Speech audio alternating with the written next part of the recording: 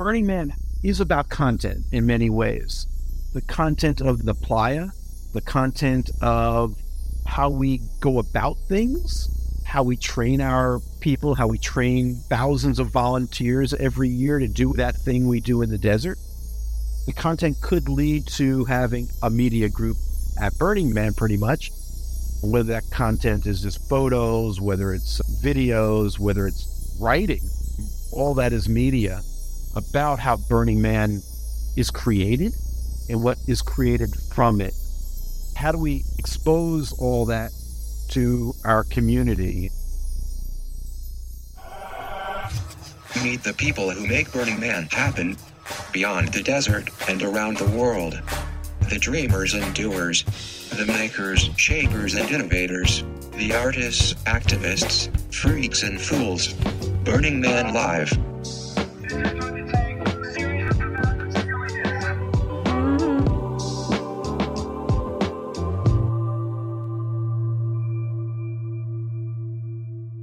Let's get started, Stuart. What do you want to talk about? Well, I usually start by welcoming all of my invisible friends back to another episode of Burning Man Live, reminding them that I am still, in fact, Stuart Mangrum. I have not yet been replaced by artificial intelligence, and telling them who my guest is. My guest is, he's a neighbor, actually. He lives just a short drone flight away. He is Burning Man's Chief Technology Officer, Steven Blumenfeld. Hi, Steven. Hi there, Stuart. The question I always get from people, by the way, is how the hell does Burning Man have a chief technology officer? Get out of my head. That was my first question. Burning Man has a CTO? WTF? Tell us about your job, I guess. That's a good place to start. I think the first part of it is Burning Man has a lot of technology in and around the organization as a whole. Also, the other part of that is I tell people that the organization is 140 full-time employees, kind of blows people away as well. They're like, what do they do the rest of the year? We're a fairly large nonprofit organization, and we have the same technology needs as any other nonprofit. Burning Man is made up of about 112 different departments, I think, and every one of those needs to be represented in technology in some way, shape, or form. So it's the same job as you would have anywhere else in the universe of technology, only we get to do it at Burning Man, which is kind of fun. I'm just thinking back over a lot of years of observing the growth of technology at Burning Man. And it seems like back in the days, the buy or build question always ended up with build because we didn't have any money and we had thousands of volunteers. And then we ended up with a bunch of messy stuff. I remember when we finally converted the web properties to a more modern platform, there was this dense undergrowth of like old Perl scripts and crap like that, you know? And we still have that undergrowth that we're still digging out of. Of course, everybody calls that tech debt. Briar Patch. Ooh, yeah. I like that too. Go ahead. Tech Briar Patch. I may start using that. We are digging ourselves out. For 8 months of the year, we're focused on this big gala event we do in the desert. And so for 4 months of the year, we kind of focus on other things. And so a lot of tech debt gets cleaned up in those 4 months. But with the pandemic, we actually had the ability to take a couple of steps back and look at everything as a whole. And I was a new employee during the pandemic, so I didn't even have the luxury of understanding what came before and why and how. So I had to kind of think about it in new light in many cases. Yeah, that was an interesting time to join the organization. Hard to believe it's been 3 years, my God. It was the beginning of COVID. It was right after the departure of our longtime technology chieftain, Camera Girl, and we're still very much in the throes of converting the organization from a seasonal-based event production company into this global nonprofit. As you say, it was a time of pause and a lot of opportunity to get caught up on things that ordinarily get hammered by the annual fall of all of our deadlines for Black Rock City. One of them was the emergence of the virtual worlds, which I know that you played a bit of a part in. Do you think that was just a COVID flash in the pan, or do you think there's a long-term place in our universe for virtual burn events? Stuart, that's a really good question. I have been working in the virtual world a good part of my career. Virtual reality is always the technology that'll be here in 2 years. And I believe it's closer with the advent of actual headsets that don't weigh 20 pounds and are now portable. We're a lot closer to that 2-year mark, but it's still going to be a while. Since COVID started, there was a lot of push to be in the virtual world.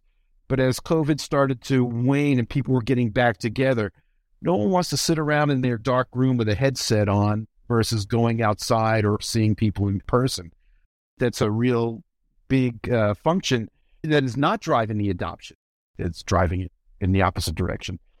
You lose that personal touch in the virtual space. I do think that virtual reality, as I've said many times, will be our entertainment. Augmented reality is the utility that we will use every day, whether that's glasses or we use it now, right? Maps, that in essence is an augmented reality for many people. When I can get those on my glasses and be riding my bicycle or driving my car and I can see my map, I will be a very happy person. As soon as we can get AR to tell me what the status is of a particular porta potty, whether I should open that door or not, and to get back to me on that. I'm skipping ahead. I want to talk about on Playa, but first, still in the COVID year, the other big project that we undertook, big infrastructure project, was building out our northern Nevada operations and connecting Gerlach a little bit better fashion to the rest of the world. You know, Gerlach used to be connected, I believe, by 2 oatmeal boxes and a long piece of string to Reno. But now, if you're lucky, I know you certainly get a cellular data signal. There's a couple of towers that have gone in over the last 5 or 10 years. What about getting internet to the lonely burg of Gerlach, Nevada? One of the things I had to learn when I came on is that we had employees in this faraway town called Gerlach, and that we had to support them in some way, shape, or form. In 1999, Burning Man decided that they were going to support the town with internet access. The team put together a free Wi-Fi system for the town, which we still support today.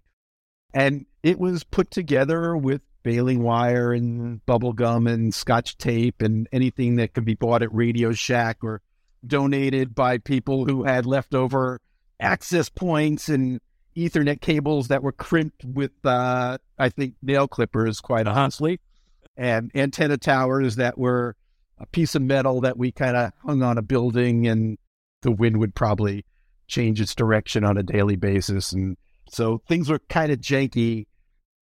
They worked. People did get internet access, but it was hard to keep up and running. I looked at that and said, we need to start moving more towards a professionally managed infrastructure for the town, because we were growing out there and having more and more employees out there. It was no longer 3 people year round. It was a lot more, and it continues to grow. We replaced Wi-Fi radios with high-end gear that allow us to do high bandwidth and a lot more reliable. The big news is that this summer, hopefully, we will have fiber in Gerlach. And once that comes, I think it'll be a game changer for operations, not necessarily for the event and participants, because we still will be limited by the amount of bandwidth that we can supply out to the middle of the desert. But at least from a town standpoint and from an operational standpoint, we will have bandwidth that we can actually support our operations. Gerlach getting fiber, I think that is a sign of the apocalypse. No, it's great. But come on, it's only a hop, skip, and a jump from there. Actually, just a quick line of sight from Gerlach out to the Playa. In 96, we got it all the way out to the old location, right? Another 20 miles out there, and did our first webcast, which, by the way, the history books have completely forgotten. Motorbike Matt, who has been leading our webcast team for a number of years now, wrote this great piece about the history of webcasting on Playa. He wrote in there that it began in 2003, I think. Come on, we did it in 96. Why can't you just do that now for 80,000 people, Steven? People want to know, where's my Wi-Fi? You know, it's not as easy as it sounds.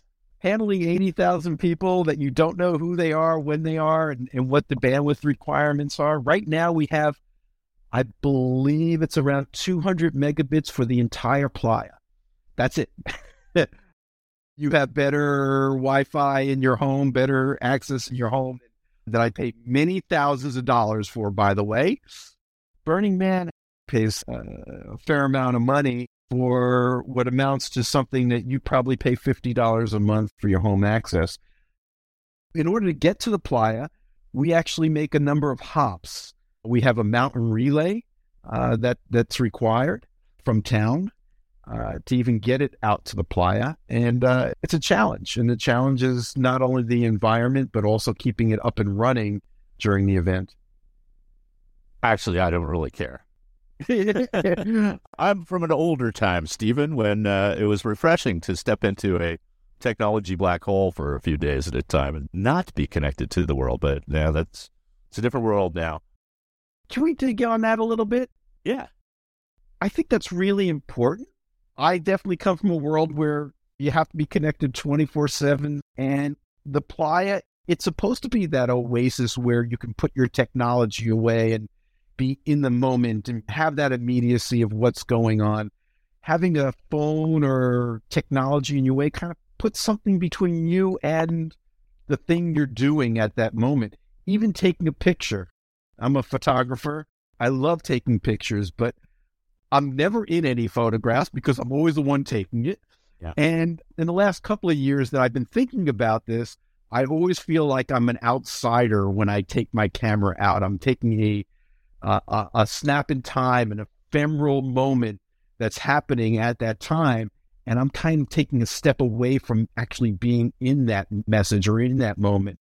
I think that's really important for Black Rock City is that's the one place where I know I can not have my cell phone and it's okay. And if someone can't reach me at 12 o'clock and they know I'm on the playa, that's fine. They can send me a message by carrier pigeon. I'll eventually get it 2 days later. I'll get back to them in 3 days. Spoken like a non-digital native like myself. It's a generational thing for sure. For us, it may seem like a brief respite, but for those younger than us, it's kind of terrifying to be disconnected from your friends and your network and your extra brain. Live into that anxiety. Right? Immediacy, baby. But, I have come around to the position that it is possible to still have an immediate experience and be connected to the world. I've come to learn that there are people who can't enjoy it any other way. We mentioned the webcast. For people who can't physically make the journey out to Black Rock City or to any Burning Man events, they at least get a glimpse into what that looks like. So I'm grudgingly open to the idea of maybe having those phones work out there. But by Thursday, they don't anyway, so forget about it. Yeah, we don't control the carrier signal out there, and there just isn't the type of bandwidth or the need for it out there. We're actually looking at how we do support the carriers out there from an emergency standpoint and even an operational standpoint going into the future. It's a big, heavy investment for a 3-week period of time for the carriers, and whether they're willing to do that or not is another story. Yeah. I do want to jump back to virtual reality because you did bring something up about people who can't come to the playa. One of the things about virtual reality is that people who can't, whether they can't come for physical reasons or financial reasons or whatever reason, can have an experience. It's not the same experience as being in the desert, but they can have a Burning Man type experience. Right after the pandemic, the first thing that I wound up doing was working on the virtual Burning Man for 2020. We pulled together a number of producers and produced 10 different virtual worlds. There were some really fascinating stories when we did a debrief. There was a gentleman who was severely handicapped in a wheelchair. And one of his bucket list items was that he wanted to go to Burning Man. He just wasn't physically able to do that. His friends and him went to virtual reality, and the story that they told us during our debrief was that they were so excited because they saw this gentleman able to dance in virtual reality, and they were able to hold hands and party and just had a great time while they wandered around the virtual playa and looked at all the fascinating things. To me, that was really heartwarming. And it really was the story of how a technology that's meant for entertainment brought something to someone's life that they would have never been able to do in real life, but in the virtual world, they were able to do. It's just one of those things that really shows the power of virtual reality. I don't know how we're going to harness this all going forward. We're continuing to do virtual reality things. We're doing Desert Arts Preview this year in virtual reality because we're not able to gather together like we have in the past. Last year, that was a big success, and I think it's going to be a huge success this year. I've already gotten a preview. We've made it a lot easier for people to join this year by using a new platform. You can either do it online on your web browser, or you can do it in virtual reality and headsets. Very cool. It is a very cool environment this year as well. That's really interesting to hear you talk about that and the development of the technology over time, always being 2 years away. But I know I'm looking at your career, you've been involved in a focused way in not just technology writ large, but in media technology. You were the CTO of Current TV, Participant Media. Was your first trip to Burning Man, was that related to any of that work? Actually, my first trip to BRC, and I've only been twice, was in 2012. Current TV was started by Al Gore, and it was the first user-generated content television channel.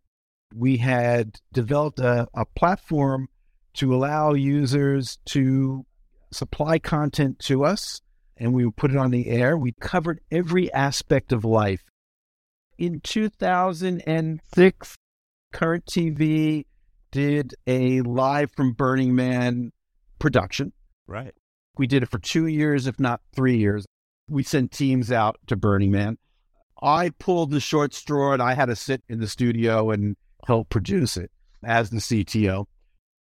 It was one of the first multi-day live events that we had done.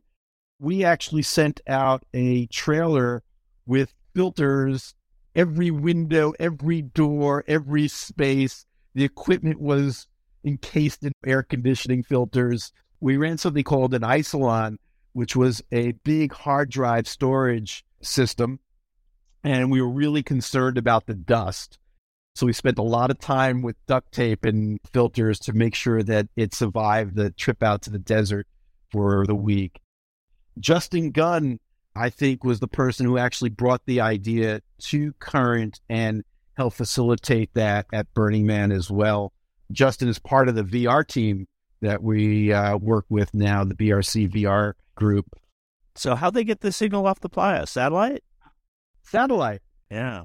We actually purchased a satellite system so we could do this because it was cheaper to purchase it than to rent one for the entire week. Fun fact, the very first connection from the playa to anywhere was actually in 1995. The guys from Monk Magazine uploaded some photos via their sat phone, put them on their website. So Nice. they get honors for the first, sort of the first try. First video was the next year in 96 when we sent the burn out. Everybody got to see the burn, yay! Including, I'll never forget this, one guy in Japan. He got so excited. There's like somebody in Japan is watching this. I can't believe it. They're in Japan. Why don't we talk about the live burn? Yeah. 20 and 21. Oh, you mean those burns from an undisclosed location that looked suspiciously like something up there in northern Nevada in the desert? Yeah. Yeah, those things. How did that happen? We will always burn the man. That's how it happened. That is the sentiment, to be sure. It happened twice. We never missed a year of the burning, even though we didn't really have an event either of those years. We didn't have an event. You were one of the 100 people that were there as part of the contingent to make sure it was safe and part of the production contingent. Once again, I was back in the studio. I didn't get to go, and I was back in the studio with Dustin Fassman. Actually, the first year, the three of us were in the studio together. Oh, that's true. It was strange to be sheltering in place in a closet at headquarters with a bunch of monitors. That was fun. It was fun. You mentioned the guy in Japan who had seen Burning Man back in 1996. When we looked at the stream, we had people all over the world that watched the live stream, which totally blew me away. The numbers that we had and the locations. Of course, North America is always going to be the largest contingent, but we had people from Israel, from Japan, from Yugoslavia, I remember, a lot of the Baltic states, from Russia, and small islands around the world. There was something about that, bringing the community together, bringing people together through the use of audio and video. This podcast is downloaded in, last time I checked, about 125 different countries. Like you said, mostly English-speaking world, but a surprising number of places that aren't. Hello, international listeners. Thank you for tuning in. And tell a friend. Well, now with AI, they can hit the translate button. Oh, my God. And we can translate. We got to talk about AI. Do we have to? Steven, is AI going to take my job? Somebody showed me the other day that they'd asked ChatGPT, whatever, to generate a Burning Man theme. And it was Hearts on Fire. It made my stomach turn, but I think a lot of people would probably like that better than the crazy stuff I've been cooking up. Am I doomed? Okay. What do you think the role of AI looks like going forward? As somebody who's watched developing technologies over a long period of time, I know you got your eye on this now. How do you think that's going to impact our world? It's going to have a huge impact, but let me answer the specific question about jobs. There'll be job categories that will just go away, just like the telephone operators of the past. And, you can name any number of jobs that just kind of disappeared, right? If you worked at Blockbuster, no more Blockbusters. Toll takers. Directors of philosophical centers. Well, so the creative endeavor is kind of interesting, right? From the standpoint of, let's say, someone who's doing graphic design as an intern, they're given prompts, right? The boss comes in and says, hey, I want a logo and I want it to be red, and the client has these type of visions. And then some intern designer goes off and creates 10 of those and takes them 2 or 3 days. They're not being creative in and of themselves for at least a prompt standpoint. I could do that in DALL-E in 2 minutes and create 1,000 of those things. So that's the type of job that I do see from a creative standpoint going away. But from what I've seen from AI today, it is very machine learning-ish. What you put in, you're going to get some variance of the same answer all the time. It's going to learn more and more and have more and more different answers. But the human's mind, the creativity of the human's mind to think outside of that box is still going to be important. The human just comes up with things that are just bizarre sometimes. In AI, there is a hallucination factor, and we hallucinate as well. But our hallucinations are usually a lot more on target than a machine hallucination. Well, there is something to be said for the unexpected and the role of surprise and wonder. When you're working from a very limited set of parameters, a very limited solution set emerges. Yeah, I think Burning Man is all about left field. Right? For me, it is that notion of awe and wonder and things that you do not expect. That's really kind of at the heart of the experience, right? Yeah. You couldn't prepare yourself for or prepare an AI for. So, who would think of coming up with a piece of artwork like the library this year, Unbound? I don't see an AI coming up with that. If you knew the prompts that you wanted to give it, certainly it could give that back to you, but you'd have to be driving those prompts to do something like that. Or Paradisium, you would have to know up front that that's what you wanted to do. And I think a lot of artists that I know may have an inkling of where they want to start, but they don't really know where they're going to end. They start down a path, and then the serendipity of having an extra piece of wood that's red or green or purple or whatever it is kind of leads them in a direction that changes as they design their artwork. Or the necessity of working with found materials, right? Exactly. And making do with what you have. There's so many of the artists that I know and admire who do work specifically with upcycled or scavenged materials. They don't know what it's going to come out like because they don't know what they're going to encounter. What color of glass is going to be broken down and melted for this giga or whatever. That process of discovery is, for me, very, very close to the artistic process. I mean, I also admit that there's art that is done using AI as a tool, particularly visual arts, rather than sculpture, that's amazing, that really does come up with some unexpected twists, particularly around combining genres or interpreting this cat through this dog lens, however you want to describe that. That is pretty intriguing for an artist who puts a lot of parameters in and really has like a vision of where they want it to go, rather than just say, oh, just mix these two things together and see what happens. Yeah, we have a good friend, Steve Tights, who we've worked with on some virtual 360 video shoots and so forth. He's a computer graphics expert, I would call him. And he's done some amazing AI work. But it's taken the knowledge of how the systems work, what prompts to give. It's not as simple as just saying, go do this. To really drive to get his artistic vision out of the AI system. He's done it. And yes, there are those twists and turns and interesting little things that maybe he didn't know were going to show up, that he goes, that's really interesting. I like that. Yeah. But he came at it from a place of a lot of knowledge to actually get to where he wanted to go. That's a really interesting point.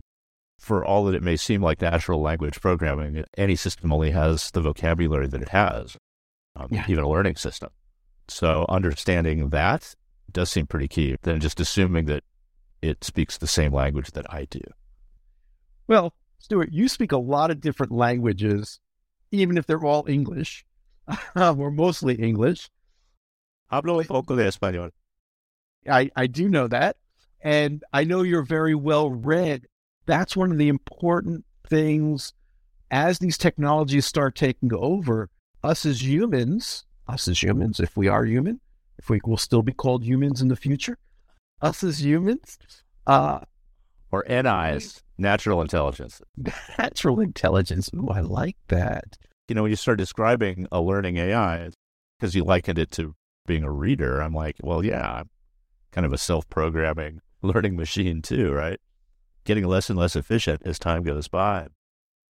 Throughout my career, it's always been a joke that no one understands what I do, but I must do okay at it. What I really am at the end of the day is an information processor. I just process a lot of information, and I know how to do that from all kinds of the weirdest things. It's an ongoing process. It's a process of asking questions, right? The key is not just going for the easy answer, but going for the more difficult question all the time. And every question leads to more questions. We're going to need to have the intelligence and the knowledge of the world around us so we can help drive these artificial intelligence things so that they don't take over our jobs and give us things that we don't want. And they don't take over the world. And most technologies drive towards total efficiency. That's kind of their scope. That's what they're trying to do. And efficiency for efficiency's sake is not always the most valuable thing. If we allow the AIs of the world and the robots of the world, now I'm starting to sound like a end of the worldist here. What's going to happen is we will have a very efficient world that we can't live in, as opposed to something that we want to live in that has some efficiencies that make our world a lot easier to live in. That's a good point. Like all commercial technologies, it's designed to make money and save money, right? That's the efficiency imperative. So like every algorithm that came before it, it's there to try to improve somebody's bottom line, which is why I think using AI in pure creative processes is something to keep an eye on. Is it even possible when the language that's instilled in you is, as you say, efficiency or bottom line language?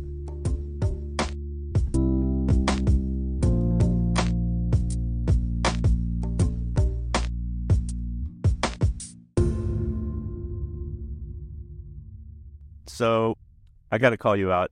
A lot of people say the Burning Man is the hippie movement. And I sometimes react to that by saying, well, from my perspective, I'm personally more of a punk, but you've got a little more hippie in you, Steven. Like many prominent members of our community, you were a fan of the Grateful Dead. Is that true? Oh, yeah. How many shows? I have kept tickets from when I was 21 on. So I've seen at least 80, if not 100 shows. Wow, okay. Pick a lyricist. Robert Hunter or Jean-Pierre Barlow? Hunter. We could say Francis. Yeah. I would have expected you to say Barlow just because, like you, he had a foot in both worlds, in media and entertainment and in technology. But no, you're right. Hunter songs are better. Yeah, they are. Barlow probably had a bigger impact outside of music and all the work that he did, digital rights and all that. Yeah. I recently read an article about the Wall of Sound, which is now coming back. There's somebody in Connecticut that has rebuilt the Wall of Sound in an old church.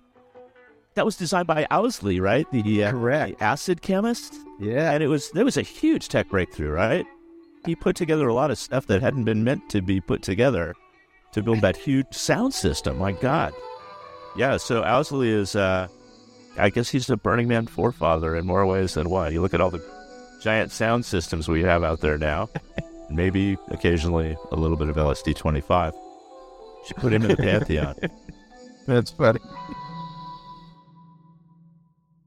Steven, I've heard you say before that Burning Man is, in some respects, a media company. What do you mean by that? Yeah.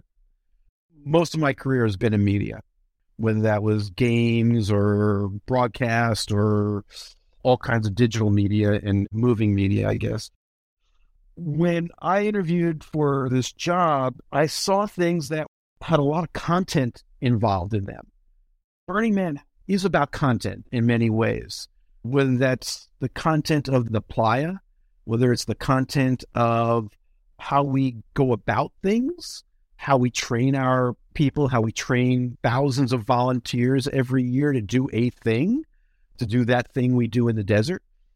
I also took what I know about like TED and TEDx and how they kind of grew, and I saw a lot of similarities in that. Even when I first met you during my interview process, I think I said pretty much the same thing to you, that the content could lead to having a media group at Burning Man, and you lead the media group at Burning Man pretty much. So I think we hit it off from that aspect right up front. That is just one really old printing press and this microphone right here. And I had a couple of cameras and some film laying on the floor. I've seen some 35 millimeter film on the floor. But, as Burning Man has developed over the years, we do find ourselves with more and more content, whether that content is just photos, whether it's videos, whether it's writing, all that is media. And how do we look at all that? How do we expose all that to our community?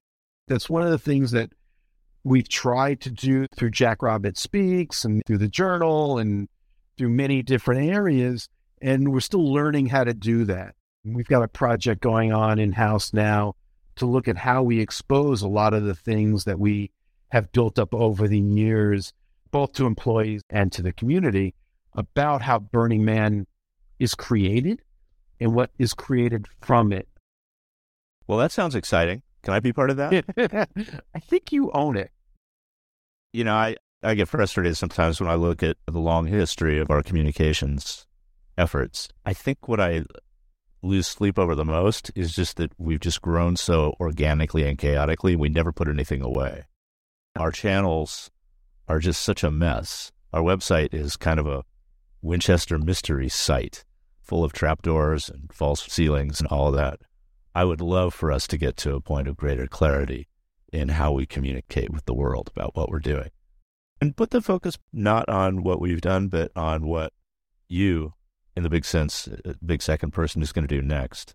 I've always looked at Burning Man as more of a container for content than the content itself. And so the more that we can enthuse and encourage and inspire people to go out there and have their own weird, confusing, breakthrough experiences, then that's what our job is. It's not to tell people what Burning Man is. But I think along the way, we might have lost sight of that the more you tell people what it is, the less room there is for awe and wonder. And experimentation. Yeah. Finding the right balance there of enough and not too much is an ongoing struggle. But I'm glad to have you on the team to help figure it out, Steven. Thank you. I told many people this isn't the hardest job I've ever had, but it certainly is the most challenging job I've ever had. Yeah. Because it can go in so many different avenues. And I was going to ask you a question about the container.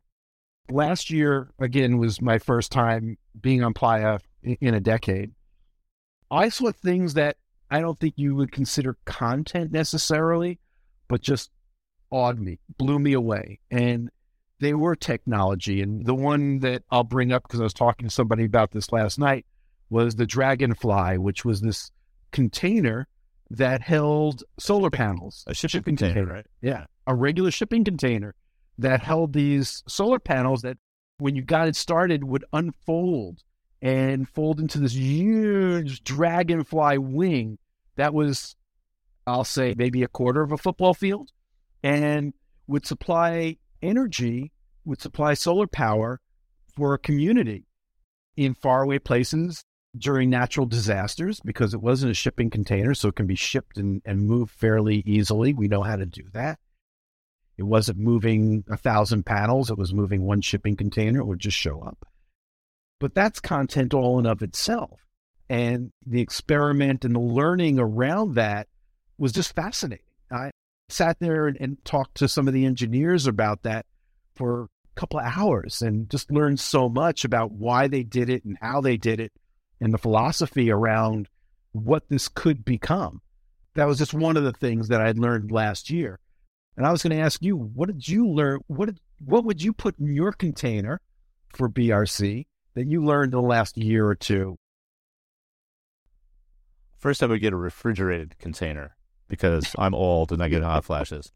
No, you're telling that story makes me think about what an amazing history of innovation there is out there.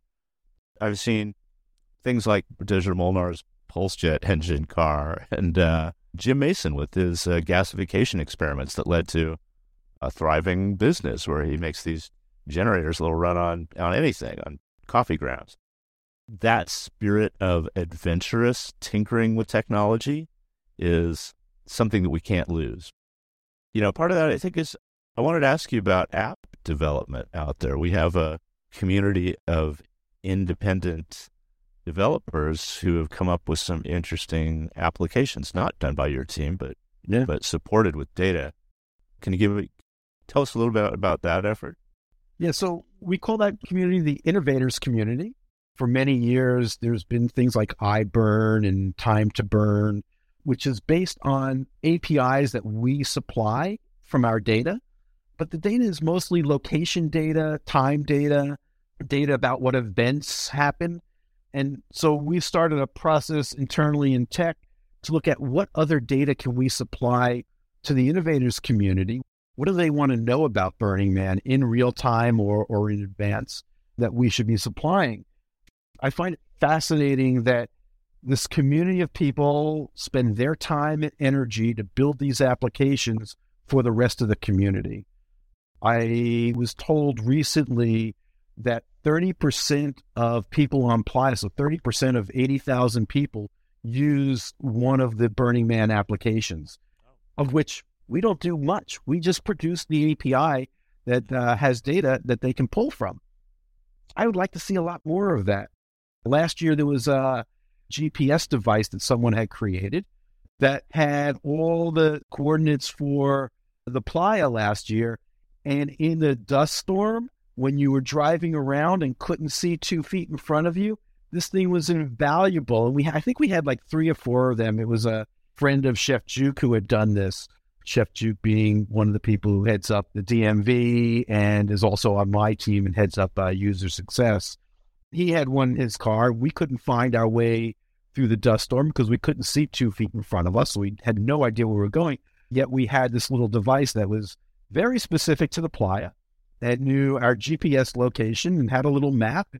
You know, it was a little $9 box with a Arduino inside of it. But using our data, it absolutely helped. So it was one of those things that we supported. We didn't know we supported. someone kind of gave us one and said, hey, you want to use this? And it turned out to be just what we needed at the right time, at the right place. Well, I could have used one of those last year. Friday, there was a pretty substantial whiteout, and I had made the great decision to go all the way out to the trash rats before it started. So I spent most of a long night inching my way back, trying not to run over anything. But discovering the unexpected, I literally stumbled into a number of art projects I probably wouldn't have seen otherwise. Yeah. Even in a dust storm, there's redemption, the power of redemption. I think I had the opposite. I was supposed to go out to the Beiju Theater for a friend's birthday. I think it was Friday night. I was going out there, and the storm was getting worse and worse and worse, and I got lost. An hour in, and it should have taken me 30 minutes to get there. An hour in, I gave up. And I gave up at Black Rock Station, stopped there and said, I'm out of the dust storm. Let me sit for a while, and then I wound my way back to my camp, only to find out the next morning that the Beiju Theater was 100 yards from where I stopped.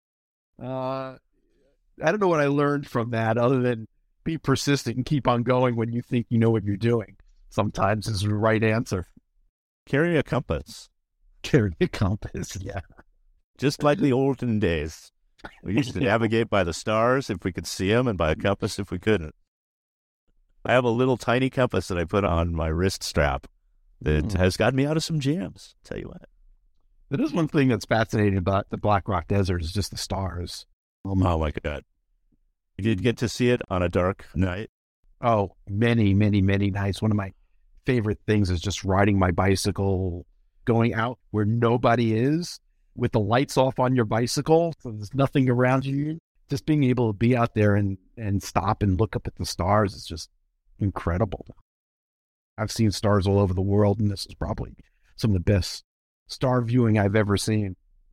I have to agree. A moonless night on the playa, particularly when Black Rock City's not there. I've had a few of those camping trips. And by the way, that's an amazing place year-round, not just during Burning Man event. Yeah. You have kind of a limited camping season because it does get really cold and wet starting in end of October, I think. But a moonless night up there, you'll see like every single satellite. You'll see the Milky Way like a solid band of white. And as a city boy, you're from New York, I'm from LA. I thought that was just an artist's imagination that a night sky could look like that. So, yeah, it's incredible. I always think about Power of 10. There was a short that we saw, I think, in grade school where they start at the Earth and they go up to the stars. It's called Power of 10. And out there, you just feel so small, but on the other part, you feel so connected to everything around you. Normal but quite unfamiliar stars and clouds of gas surround us as we traverse the Milky Way galaxy. I know I'm starting to get philosophical here because I'm looking forward to actually doing it again, and I'm already planned my trip mid-June when I start heading out there to get things set up. Already thinking about what nights I'm going to go spend out in a tent on the playa way before anybody ever shows up. I'm sorry, Steven, did you just say mid-June? The event's not until the end of August. I know.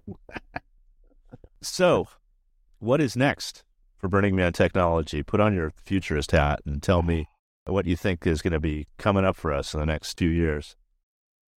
You asked about media, so I always want to build the Burning Man TV channel. We'll see if we ever get there. I think it would be fun. From a pure technology standpoint, as you mentioned earlier, there is a lot of Winchester Mystery House technologies. A lot of these things were developed by volunteers who are no longer around, and they become integral in how we run the organization and how we run the event. And so we've had to pick them up and kind of carry them forward. Many of those are being rethought, reworked, so that they can fit into the environment that we have today and not what was built back in the early 2000s as technology has moved forward. A lot of that is web applications and the way we do playa events and how we place art, and also how our website just works in general. It's gone through a major revamp in the last 2 years that no one will notice, but underneath has actually been a fairly big revamp that's going on. From a what's next standpoint that people will see, I honestly don't know what's next. I am intrigued by a lot of different things. I am absolutely intrigued by AI and how that's going to either help, hurt, or just change what we're doing. I'm fascinated by new holographic technology and display technology. Drones and image mapping are two areas that, from an art standpoint, are just going to grow. I was recently looking at some scientific papers about free air holography. So how do you do holograms in free space?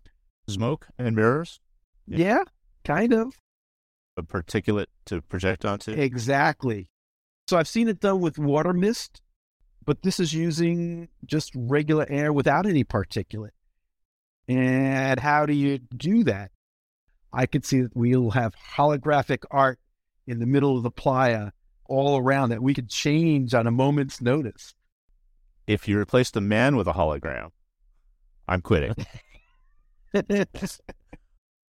That's pretty interesting, though. No, I was going in a different direction. I was going to maybe your virtual world avatars could pop up on Playa. We did try something like that. We were trying to see if we couldn't get people in the virtual world and people at the Playa to communicate with each other. And we actually did. If you went to the Artery last year, we didn't publicize it all that well, but there was a screen there that was in VR space, and there were people there in real time, and we were able to communicate back and forth between BRC and BRC VR, in essence. I like to see more of that. We've actually talked about having an art car that wandered around the playa that had headsets on it and had monitors on it. Maybe a little bit too much from a privacy standpoint when you have cameras and monitors and things like that. So we tried it out in the Artery, and it worked really well. Had some interesting conversations with people around the world while I was at the Playa. Maybe one of them was that guy from Japan. It could have been. Thank you so much for joining me, Steven. It's always a pleasure to join you, Stuart.